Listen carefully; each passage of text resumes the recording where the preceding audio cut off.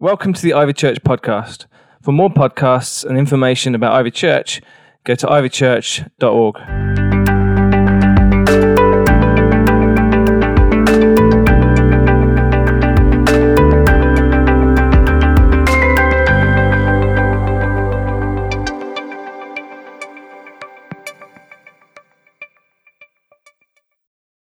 Acts 2, verses 41 to 47. Then those who gladly received his word were baptized, and that day about 3,000 souls were added to them. And they continued steadfastly in the apostles' doctrine and fellowship, in the breaking of bread and in prayers. Then fear came upon every soul, and many wonders and signs were done through the apostles. Now all who believed were together, and had all things in common, and sold their possessions and goods, and divided them among all, as anyone had need. So continuing daily with one accord in the temple, and breaking bread from house to house, they ate their food with gladness and simplicity of heart, praising God and having favour with all the people. And the Lord added to the church daily those who were being saved. I don't know whether you're a person who reads a lot of books or you don't read many books. If you read the Bible, of course, you're reading a lot of books already. It's 66 books. And to me, one of the most exciting books you could ever read is the book of Acts in the Bible. It's just in the New Testament. It's an amazing story, a true story of what happened when the church first got started in the world. I can actually remember the first time I read the book of Acts because I was on honeymoon at the time. I was there with Zoe, a lovely sunny place in Mallorca, and I started to read this book. I was reading that, and I was also reading a book by a guy called Brother Andrew, which was all about how he was smuggling Bibles into all these places that were very hard to reach in the world. So this all was saying to me, as a new follower of Jesus Christ, how exciting it was to follow Jesus as I'm reading the book of Acts and as I'm reading God's smuggler. And actually I'm a police officer and that seems exciting, but compared with this, that was just dull. That was monochrome, because this was technical, this was full on, this was adventure that was taking place. That's what the early church started, just as a group of ordinary people who suddenly were set on fire with love for God, literally set on fire. It was like there were tongues of fire on their heads. People could see it. There was power that was being released among these people. It was like nothing else that the world had ever seen before. I don't know if you've ever read something which is so exciting, where you just find out these people suddenly are going for it as they realize who God is, who they are now because of what Jesus has done, because he died and rose again for them, and then he sends his Holy Spirit upon this group of people and everything changes. They called it the birthday of the church, the day of Pentecost. And then since then, the church just took off in these incredible ways. It says that there were these signs and wonders, miracles were just commonplace in a church like that. And the Lord was adding and even multiplying as the years went on the amount of people who were coming to that church. A friend of mine called Alan Hirsch says that by the end of that first century, so just after 70 years or so, the church had gone from 120 to suddenly 3,000. By the end of the century, they were at 25,000 Christians that there were in the world. But then by the year 310, believe it or not, there were 20 million Christians around the world. It was just exploding across the whole of the Roman Empire. But then I look at what happened in history and see that it kind of went from to and flattened out. And in all kinds of places around the world, it stayed pretty flat, although some places it's taking off. What made the difference? What is it that makes the difference when that happens? And why is church different to that now? What is different about church as we now think of it mostly in the world versus the church as Jesus talked about it when he first set it off, and he said, I'm going to do something. I'm going to build something called the church, and the gates of hell will not prevail against it. Nothing's going to be able to hold back this new thing I'm doing that's called the church in the book of Acts. Now, in those days, people didn't have an idea about going to church. They just were the church. It was like you became the church. You were a Christian and you became part of the church. And the gatherings were small and medium and large, and sometimes very large. They would usually be in houses. That was the common unit. And then sometimes they would hire places. They'd rent places, like Paul hired a place called the Hall of Tyrannus. But not just for gatherings. This was a place where they would send people out. They would train people to go start new churches in new houses and small and medium large places all over. And they would sometimes be in temples and in synagogues. They would just reach anybody they could and help them to find their way back to God. But imagine you went into one of these churches, say it was a house, you'd come in, and you'd hear the music before you got there, because this was a party, this was a celebration. There'd be all kinds of people playing musical instruments perhaps as you walked in, and then you go in and people would be sharing food and just having fun. There'd be wine, there'd be various things to be able to eat, and then it wasn't even that the service began, because this was just a gathering of God's people who were thankful for what Jesus had done and who he was, and that he'd promised that when they gathered together he was going to be with them, and so they believed that. So they celebrated his presence, and they would have a feast. They would be generous towards one another and to people outside of that gathering. You can just imagine that walking into a room and having all of these people milling around and enjoying themselves. And then perhaps somebody would get up and read a letter that had come from an apostle. Perhaps this apostle was the apostle Junior, who was not Junior as in a young person. Junior was a female name in the New Testament for a woman who was an apostle. Perhaps she would have written a letter to help them to think about how best to organize together, or to help to address a problem that was going on in the church, because those were the kind of things that apostles did. And they would also be encouraging them to not just stay in their own walls, but to break out into new ground in new places. So after they've read that and they've discussed it and prayed together, they've looked at and discussed and talked about some of the stories of Jesus, the things that Jesus taught, what people knew about him, what they'd seen, these eyewitnesses and the miracles. This would raise expectation. Perhaps then they'd worship again together, and the Holy Spirit's power would be so evident. Somebody would stand up and say, do you know what, I feel God's telling me that there's somebody here who's got a problem with their knee and they've had it for 10 years and God wants to heal it. And then somebody would say, that's me, I'm that person. And then others would gather around that person and they'd pray, and the miracle would happen, healing would come. And then somebody would bring somebody in off the street, and this would be a blind person they'd just been talking to on the way in. Then they'd say, do you know Jesus, while he was walking around the earth, he would heal people like you. We believe he's the same yesterday, today and forever. We want to pray for you. And they bring him in, and more, maybe the children would come up. They'd gather around this blind person and pray for him, and then they would see. It would just be amazing.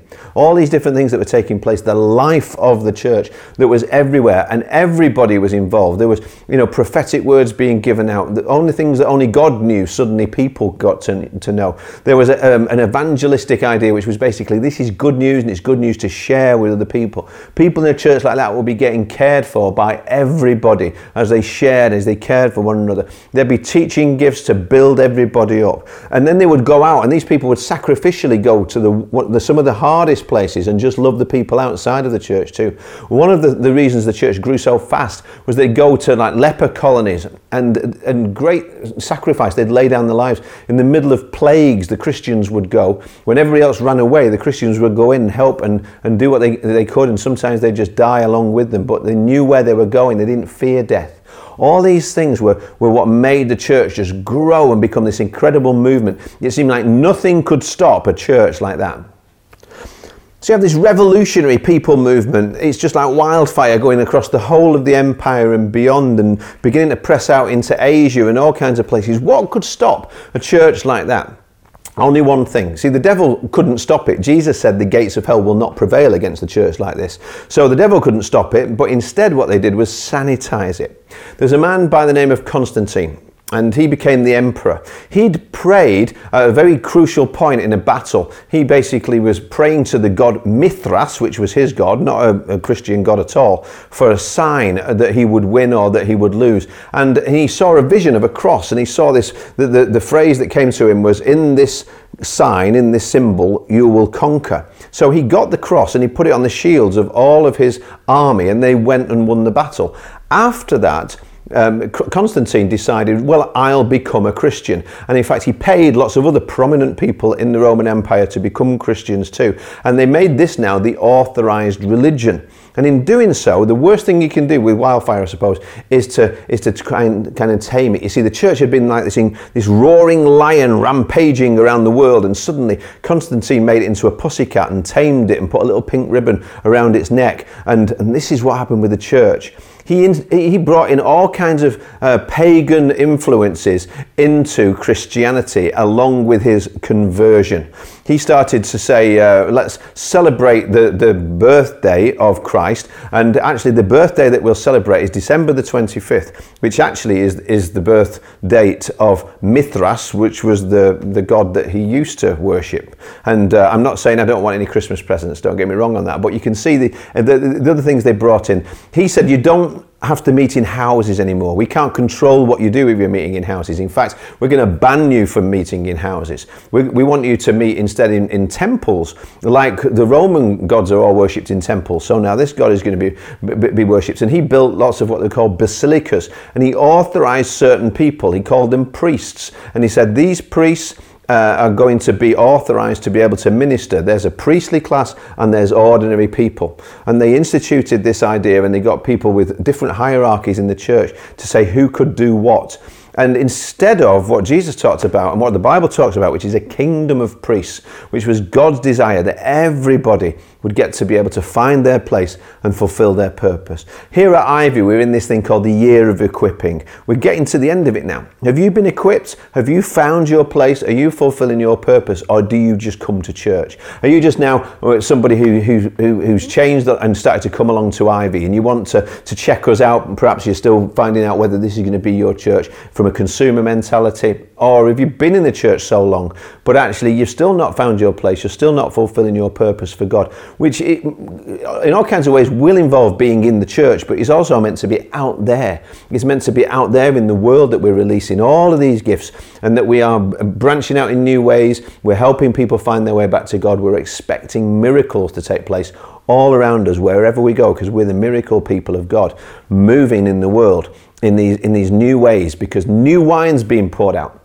You know, Jesus said, nobody pours a new wine into old wineskins.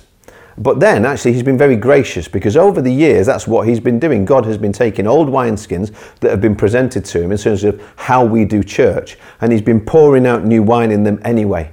But the day is coming, and I believe we're in them, when the church is changing and when we need to be presenting lots and lots of new wineskins, which of course involves new church plants. It involves new structures of leadership, of empowering people, of equipping people to be able to find their gifts and to use them in the world. And also those new wineskins is you. It's allowing yourself to be somebody. You say, Lord, pour out your love in me, pour out your power in me, and then I'll pour it out into the world. And as you do that, he refills you and fills you back up again with the new wine.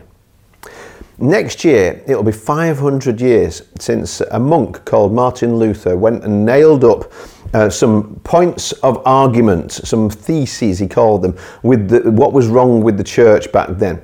He was arguing about the idea of what we call a posh word, theological word, soteriology, which is how we can be saved. See, the church had gone so far that they were saying you had to pay God to be let into heaven.